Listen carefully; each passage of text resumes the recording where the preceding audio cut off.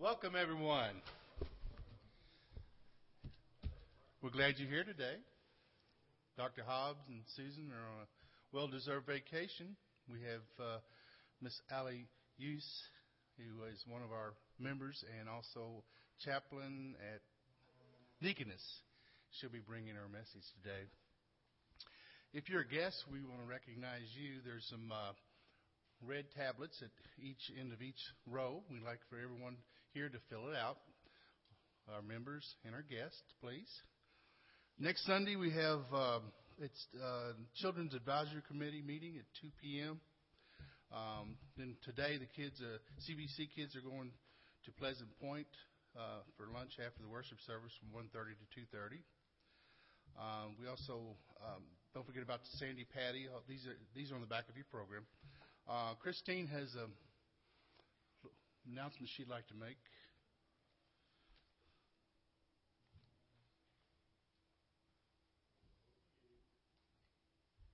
We are forming a new church ministry team. This will be our shut-in and special needs team. And so we're going to have a meeting with anyone that's interested in being on this team. That will be July 24th at 5:30, and that is also on the back of your worship folder. And basically what we're needing are folks who are just willing to assist the deacons in the ministry towards our shut-ins and our seniors. And you will actually, if you're willing to write cards, if you're willing to make phone calls, or if you're willing to also possibly visit some in the hospital, at the nursing home, or in some of our shut-in and seniors' homes. You don't have to be willing to do all three. Maybe you're just interested in doing cards and phone calls. That would be fine, too. So you could actually be one of our seniors and shut-ins and minister to some of the other seniors and shut-ins. And so if you're interested at all, please come to this meeting on July 24th, and we'll give you more information about it then. Thank you. Don't forget, next Sunday, the McDowells are going to have us out for an open house. And Larry, are you cooking T-bone?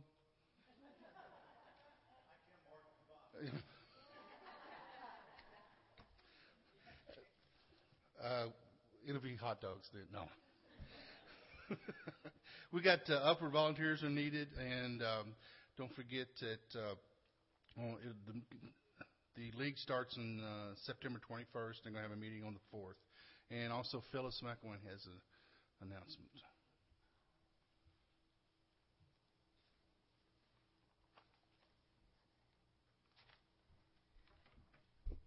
This year in December, we are going to do something new. We're going to do a Chrismon program the first Sunday of December, and it will be a program late in the afternoon or early evening.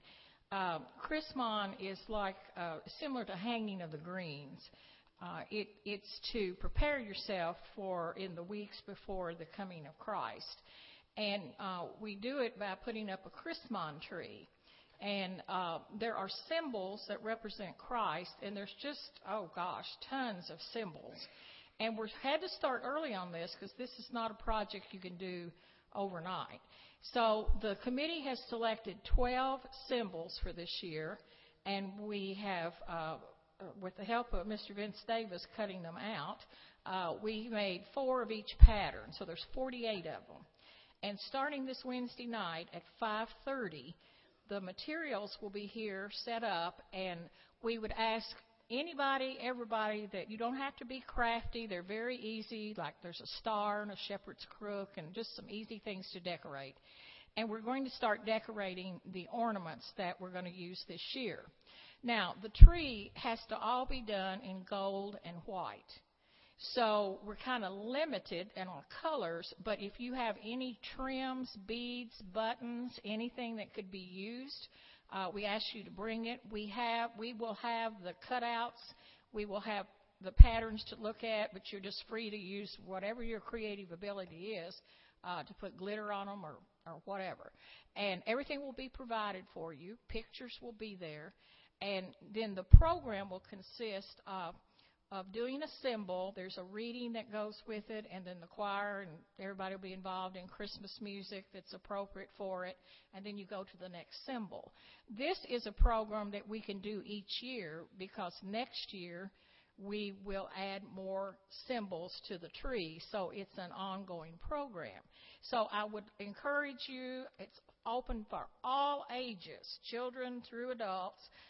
You don't have to be crafty. It's very simple, but we just like to see how many different styles we can come up with, and we invite you to come. Everything will be provided, so just bring yourself and participate. It will be the next 3 Wednesday nights, starting at 5:30 to 6:30, and then Bible study at 6:30.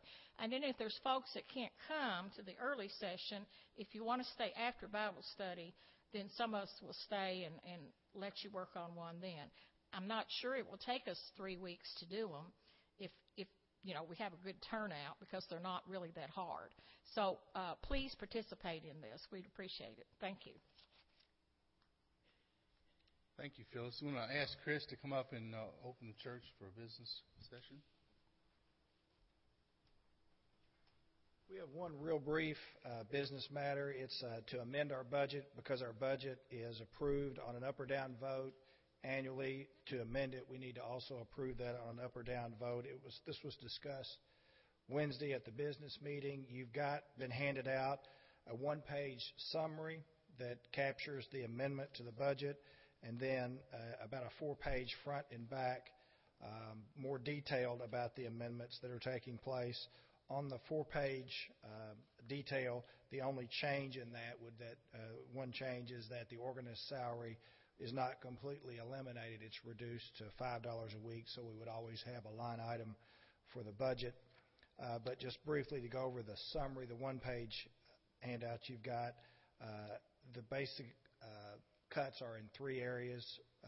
Personnel, we've reduced our debt obligation by refinancing our mortgage, and we're cutting missions. So if you see administration there on that one-page summary being reduced, that's in personnel cuts. Building and grounds is reduction in the mortgage, missions, and then also in music ministry we've got reduced hours and therefore reduced salary or personnel costs.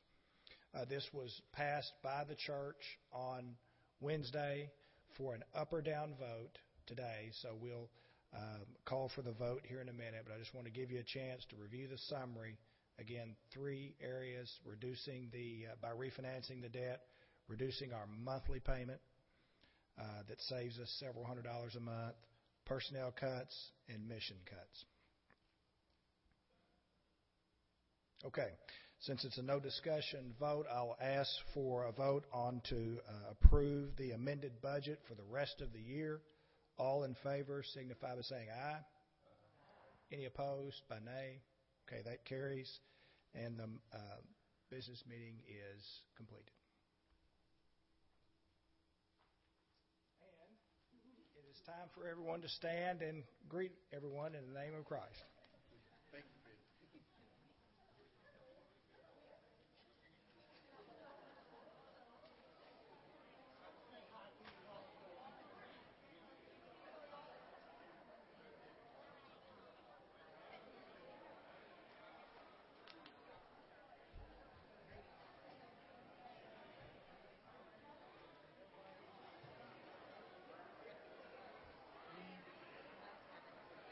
Yeah.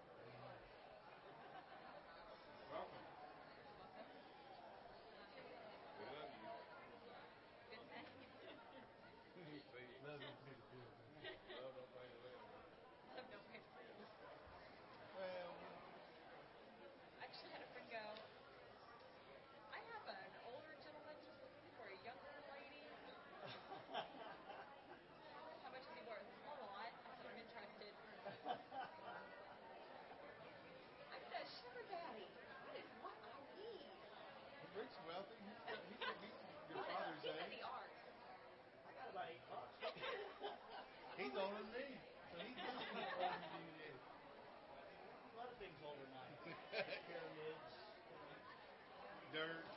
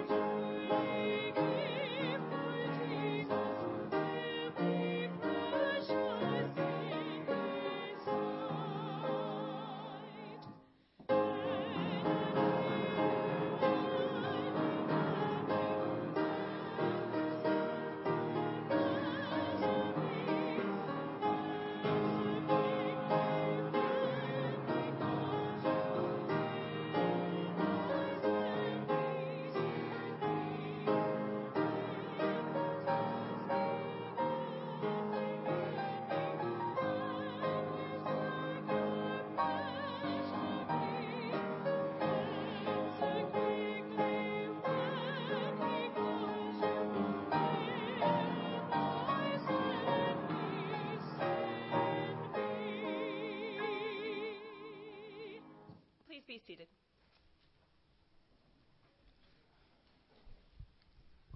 If you would please join with me in the responsive reading. It's entitled Justice. It's in your program and also on the overhead. Disturbing God when we forget that you created each person in your image.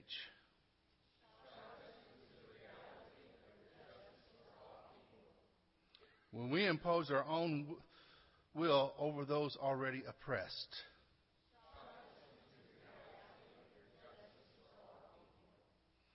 When we increase the volume of self-serving speech while others have no voice.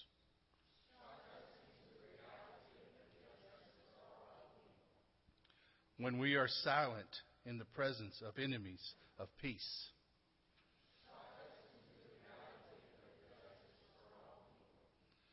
when we fail to make room for the needs of others in our familiar places.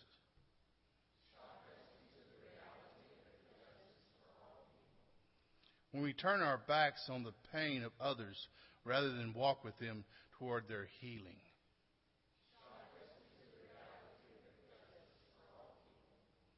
Disturb us with your unguarded compassion until justice rolls down like waters and righteousness like an overflowing stream. Amen.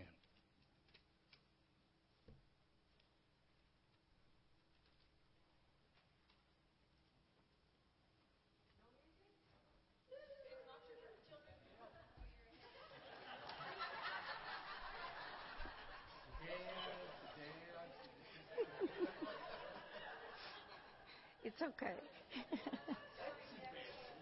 It's fine.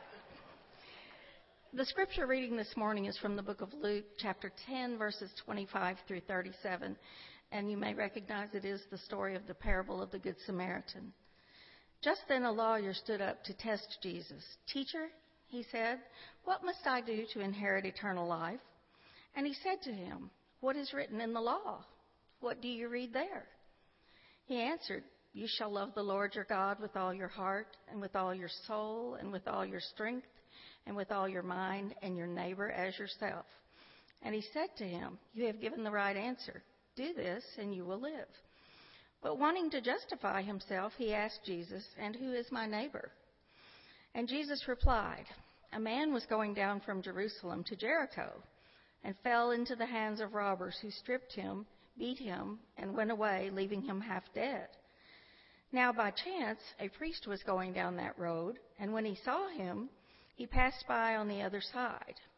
So likewise a Levite, when he came to the place and saw him, passed by on the other side. But a Samaritan, while traveling, came near him. And when he saw him, he was moved with pity. He went to him and bandaged his wounds, having poured oil and wine on them. And then he put him on his own animal, brought him to an inn, and took care of him. The next day he took out 2 denarii and gave them to the innkeeper and said, "Take care of him, and when I come back, I will repay you whatever more you spend." Which of these 3 do you think was a neighbor to the man who fell into the hands of the robbers? He said, "The one who showed him mercy." And Jesus said to him, "Go and do likewise."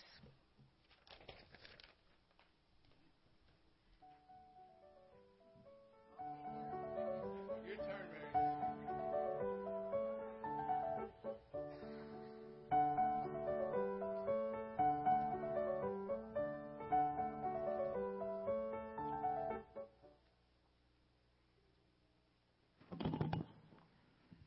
See that? What did Miss Mary do? What did I do, Georgia? You're laughing. Did I come at the wrong time? You know why? It's Roger Culver's fault. Because we're painting the house, and he kept bringing us tools yesterday to use, and John had me up on a ladder, and I'm just not thinking straight. But anyway, it's Roger's fault. Did y'all hear that reading that Miss Debbie did? What did we keep saying? What word did we keep using over and over and over? Shock. Yes, we did. Shock us into justice. How about justice? What's justice? What is it, Joe? Justice is the store over in the mall. Yes. It is. But there's another kind of justice. But you're right, Joe. It is a store over in the mall. Yes. Huh? Yes, there's a superhero justice. But in our house today, in God's house, let's talk about justice. Anybody want to read the definition? Come on. Read number 1. Tinley, you want to help me? Read number 1. Writing. I'll help you. Just behavior or treatment. Anybody want to read number 2?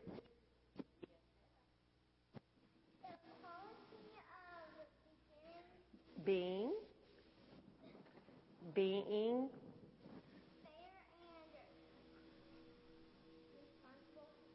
close, reasonable, but you were so close. Beautiful reading. And do you all see justice out on the playground all the time? Do you see everybody you go to school with being fair or being reasonable? You know, sometimes we forget to be fair and reasonable, but God wants us to practice justice all the time. When those of you who are staying today and going to Pleasant Point to visit the old folks, would you rather be out in the sun playing, or would you rather go to Pleasant Point and visit the old folks? Well, it would be easy to say I would rather be out in the sun, possibly helping John painting. But, you know, those people, we go see them the second Sunday of every month. We make them happy. We do make them happy. And they're expecting us, okay? So look at this when we talk about justice. What's the word synonym mean? Do you guys remember that word from school? Synonym? Words that kind of mean the same thing. How about fairness? And this is why we did the reading with Mark, and we kept saying, shock us into justice, because sometimes we forget how to use fairness and equity, how to treat people right, how to be righteousness, justness. And I thought the best one of all was to love kindness. Do you feel better when you're ugly to people, or do you feel better when you're kind to people? Kind. And that's what we're going to talk about today in Children's Church. And this is the coloring sheet while we practice our song for Pleasant Point, and it says, help those in need. And you guys are getting a beautiful start by helping those in need. Okay? All right, let's go back to Children's Church.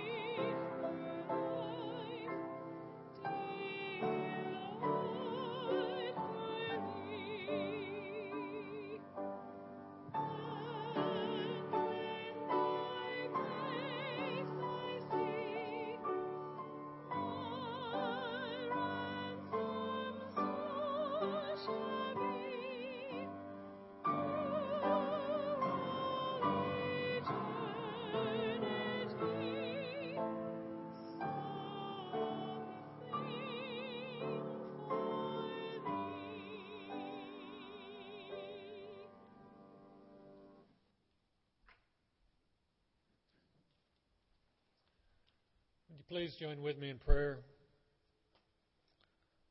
O most gracious Heavenly Father, we come before you today being thankful for all the many wonderful blessings that you've bestowed upon us. Dear Lord, we are thankful for our health, for our homes, for our livelihoods. Dear Lord, we are indeed thankful for this church. We ask that we can look within ourselves and find the means to keep giving to where this church can continue to grow and can continue to serve. We ask that your blessing be upon those who strive to work hard to keep this church up and going. Make the rough decisions that need to be made to where it can survive. Bless this, our small offering. All that we can ask is that it can continue to grow and prosper. Keep us safe and sound. All this we ask in thy Son's name, our Lord Jesus Christ. Amen.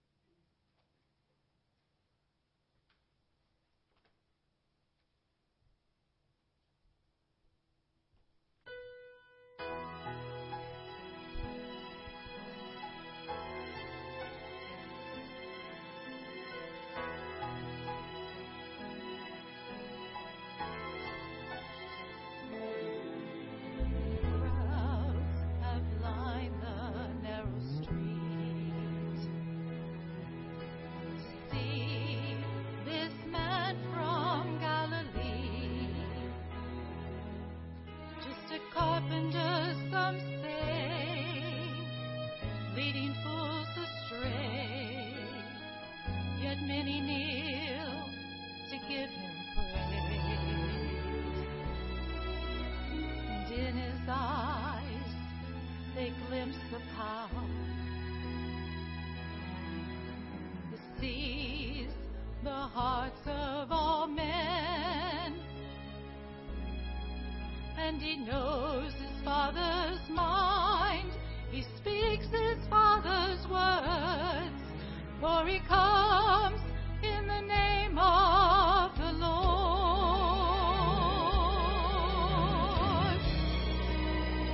There is strength in the name of the Lord. There is power in the name of the Lord. There is hope in the name of the Lord. Blessed is he who comes in the name of the Lord.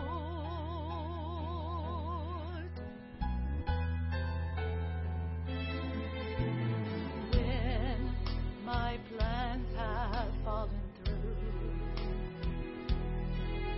and when my strength is nearly gone, when there's nothing left to do but just depend on you and the power of your name.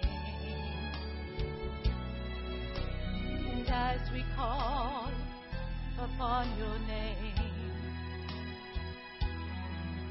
your strength through weakness to show, we can know the Master's plan, extend the Master's hand when we come in the name of the Lord.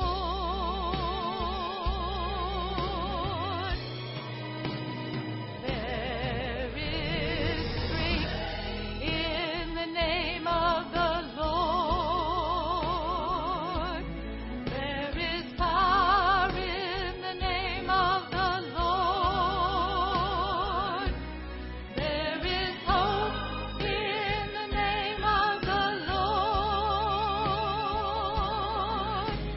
Blessed is he who comes in the name of the Lord.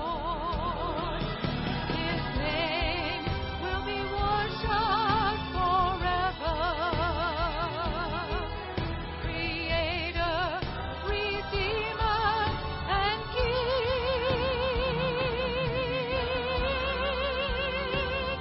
There is strength in the name of the Lord.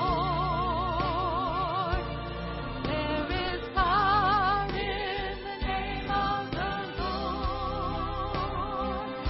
And there is hope in the name of the Lord.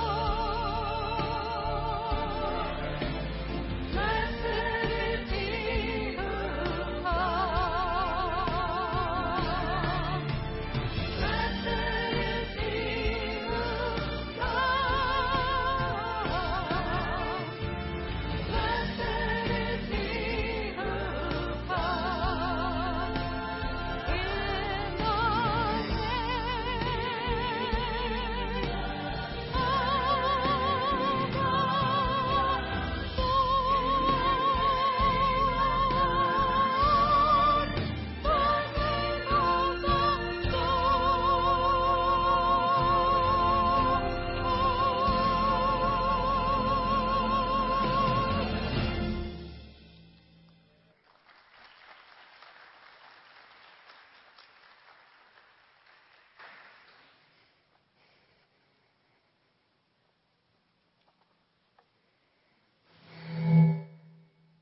Good morning. As you're walking down the same road you have walked hundreds of times before, on your way from the large city back to your little community, you see something ahead. You know that this is not always the safest road to walk on, as it borders the community of people who are not like you. They are often dirty and seemingly uncivilized. But this is the more direct route to take. So you take your chances of going near the motley community of undesirables. And there are usually many people who take this road in and out of the big city, as it is a main passage. You wonder what it is you see ahead. It looks like a woman who needs help. As you get a little closer, you see that it is indeed a woman who needs help. But as you start to approach her and to ask her if she needs help, a couple of large men jump out and ambush you. They rob you, beating you to a near pulp, and then leave you there on the side of the road as they join the women, splitting the spoils of their victory as they walk away. You think to yourself as you are lying there, dirty, beaten, and bloody, just off the side of the road, that surely someone will come by and see you and help you. It won't be long that you will have to lay there unable to move on your own. After all, many people take this road, right? Shortly after this whole incident, there's a man who comes walking down the road. You think to yourself that surely he will see you and help. After all, he's the minister of one of the churches in the small community. Why wouldn't he stop to help a fellow Christian? But wait, where's he going? Why is he going over there, to the other side of the street? He passes by you without so much as a glance to see if you're alive. How could this be? It's not long until you see another man walking down the road. This time you think, surely he will stop. There's no way that the pastor of that huge megachurch in the city could pass by without stopping. You think to yourself that you might live after all. But he too is now making sure that he is as far away on the other side of the road as possible. He does not want to get involved in whatever is going on with you and your cries for help. Before you know it, he's gone as quickly as he came. Just as you are giving up all hope that anyone is going to stop and help you with your plight, you see someone else coming down the road. As they approach you, you see that it's one of the scoundrels from the community, one of those dirty, smelly miscreants who must be coming to finish you off. You think that maybe if you lie there as still as possible and you don't make a sound, they will think you're already dead and just pass on by. Just as you think you've made it, and he's not going to approach you, he turns his donkey around and comes back towards you. This surely has to be because he's realized that you still had breath and he was going to finish you off. As he stops, he takes something out of his pack. You cannot tell what it is, but you think it has to be some sort of weapon. But just as you think he's going to strike, he takes whatever he took out of his pack, bends down, and asks if you're awake. As he realizes that you are, he takes the wine that he had taken out and pours it on your wounds, cleaning them. He then pours oil on you and dresses your wounds. He picks you up and places you on his donkey. You are stunned as he takes you into town to an inn where his friend works.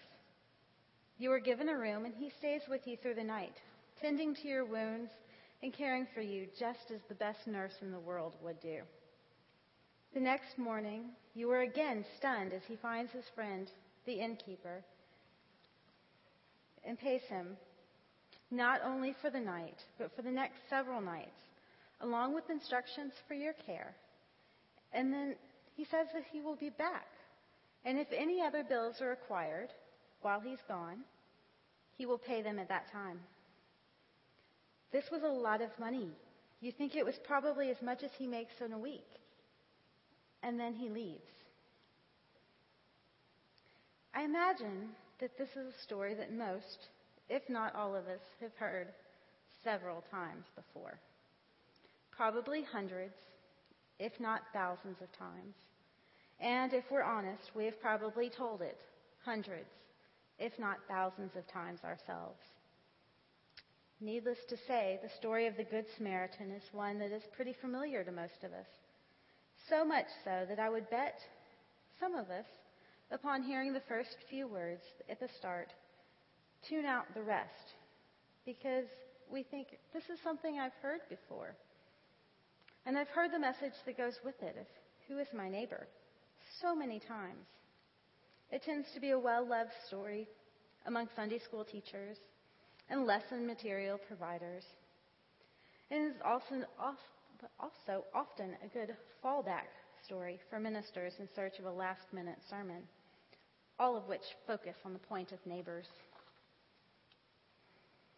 I assure you that this was not a last-minute topic or a fallback story for me. Instead, it is a story which has been with me for much of the last several months, if not several years, brewing as I worked and talked with friends and at church. You see, I find it often to be a good thing to go back over those well-loved stories that we heard in our childhood and listen to them yet again, this time with fresh ears, at a different point in our lives, from a new person's voice, where we might be able to hear something new, which God is revealing to us. A new passage or insight which we have not necessarily considered before. I hope that this morning you will at least humor me as we walk through this story yet again. As Jesus told the parable, he did not choose the Samaritan to be the hero because he thought that someday the Good Samaritan would make a catchy title for Sunday school lessons. No, he chose the Samaritan because to the Jews in most of the region, the Samaritans were considered as half-breeds and unclean. They were the scum and less than human to some degree. They were the race that had developed in the region due to the Jews being in exile in the land of Samaria. Over time, the Jews in this region had been mixed with the Gentiles. They'd intermarried and adopted some of the customs of their new homeland. People from other regions would actually walk around many miles out of their way so as not to have to go through Samaria. This was why the Samaritan was such an unlikely hero. There was such a dislike for these people, and Jesus knew it. He played on these feelings to create his unlikely hero and to show not only the answer to his neighbor, but how we should treat our neighbors. You see, the Samaritan did not have to stop. He did not have to show mercy and pity on the man on the side of the road.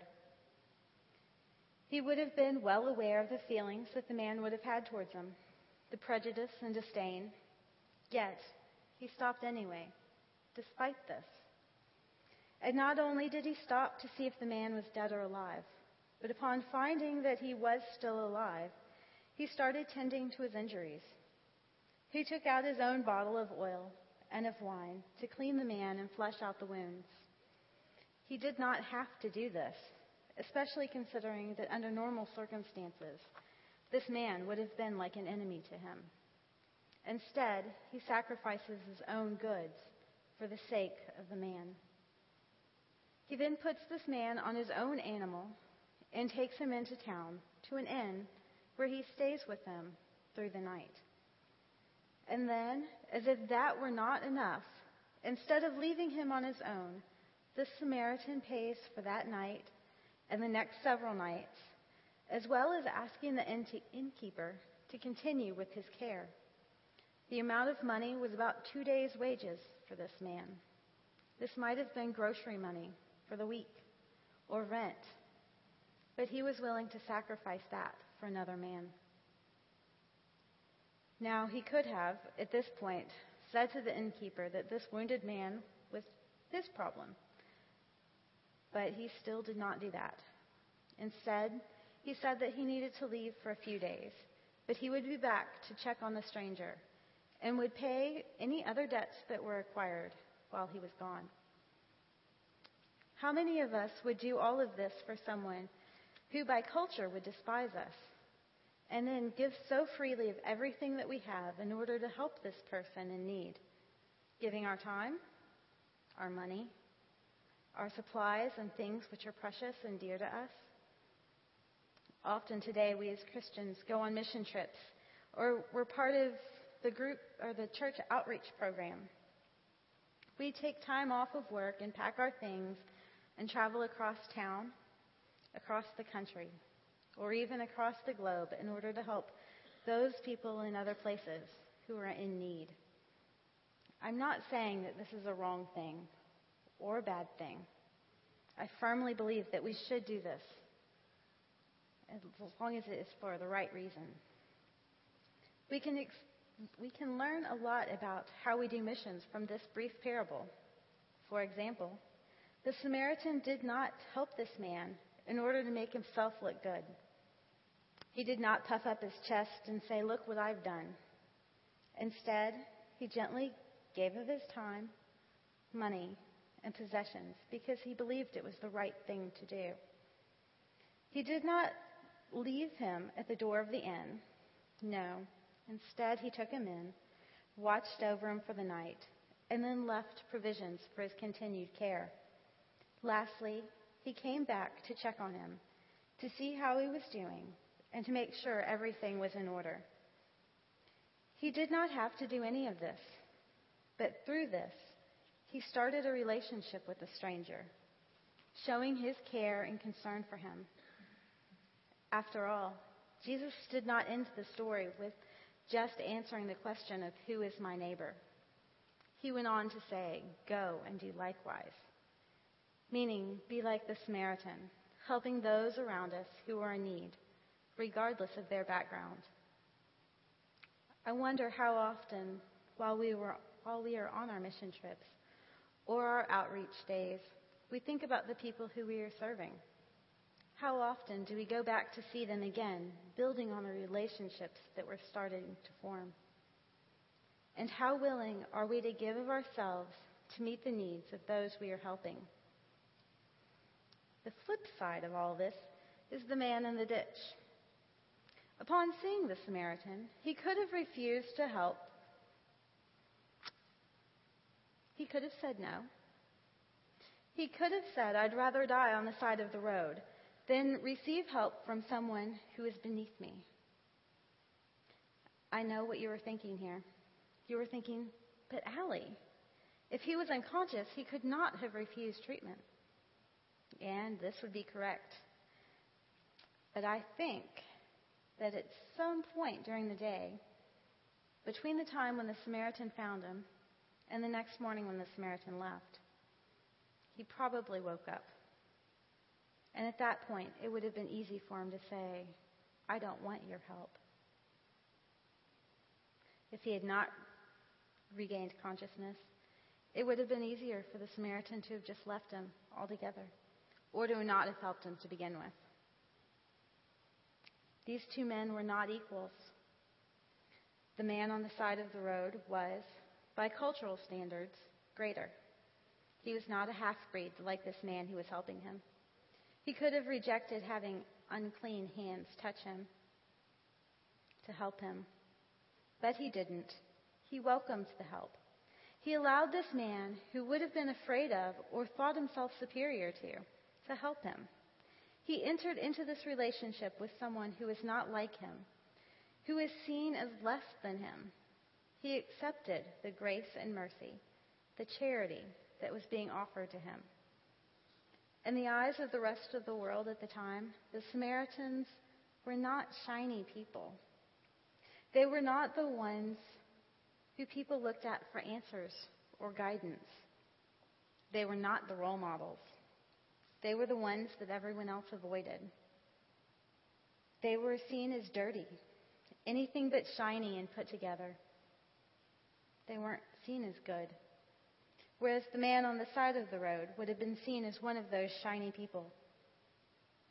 One of those happy and seemingly have-it-all type people. A righteous man. However, as Christ told the story, he flipped the roles around. It was the unclean, the lesser, not the greater, who is the shining person, the one who was righteous. And the upright man was the one who was in need and had to accept it, the help, from someone who he, in normal circumstances, would have nothing to do with. I wonder how often this happens to us. How often do we need the help of those who we normally think might be beneath us? Who are the ones we should be helping? Charity, mercy. Helping is a two-way street. We have to be willing to accept it as well as to give it from whoever offers it. I'm often pleasantly surprised by people who take a mission trip. And when they return, they talk of how much they got out of the trip, how much they learned. Often we go on these trips to soup kitchens, inner city missions, orphanages, other countries, etc. The list goes on. And we expect to give to the people there. We want to be the shining people, those who are looked up to and respected, those with the answers. But we want to be the role models and give our wisdom, our love, our resources to them. But it seems we forget that they are people too. They have things to offer to us, not just receiving from us. It amazes me to see people who are sent out to minister to those and have this idea that they are going to change the lives of everyone that they meet when they leave. And when they come back, they're the ones who are changed. They have gone out on the road around Samaria and only to meet the good Samaritan, someone who is different from them, who they were going to help, but instead ended up learning from them and being helped by them. It is like we sometimes forget that just because someone is from a different place or has a different background or have different practices than we do, that they are people too, created and loved by God just as we are. No one is greater or less than another just because of where we live or how we live. But at the same time, I ask, why do we feel that we only need to minister to those in foreign places? People who are different from us in some way. Why do we never take mission trips to the suburbs or to fancy office buildings? Is it because we think that people who are in these places don't need help too? That maybe they will look down on us like we are somehow inferior to them? Do we think that they have everything so together that they don't need to be ministered to in any way? What if the Samaritan had had these thoughts? That the man on the road was beaten and left dying was somehow better, and he did not need his help. We have to remember, no one can be shiny, happy person all the time. It is impossible to always be happy and to have all the answers all of the time. But everyone can be and is a shiny, happy person some of the time. At times, we are the righteous man who is walking down the road, going about his business and looking down on others who is deemed undesirable. At other times, we are the Samaritan, one who thinks less of. Yet, it does not matter which of these you are at any given time. We all have something special, a gift from God to share with others, and a responsibility to accept those gifts that are offered to us by others, as we never know when we are going to be the Samaritan offering help and when we are going to be the man in the ditch in need of it.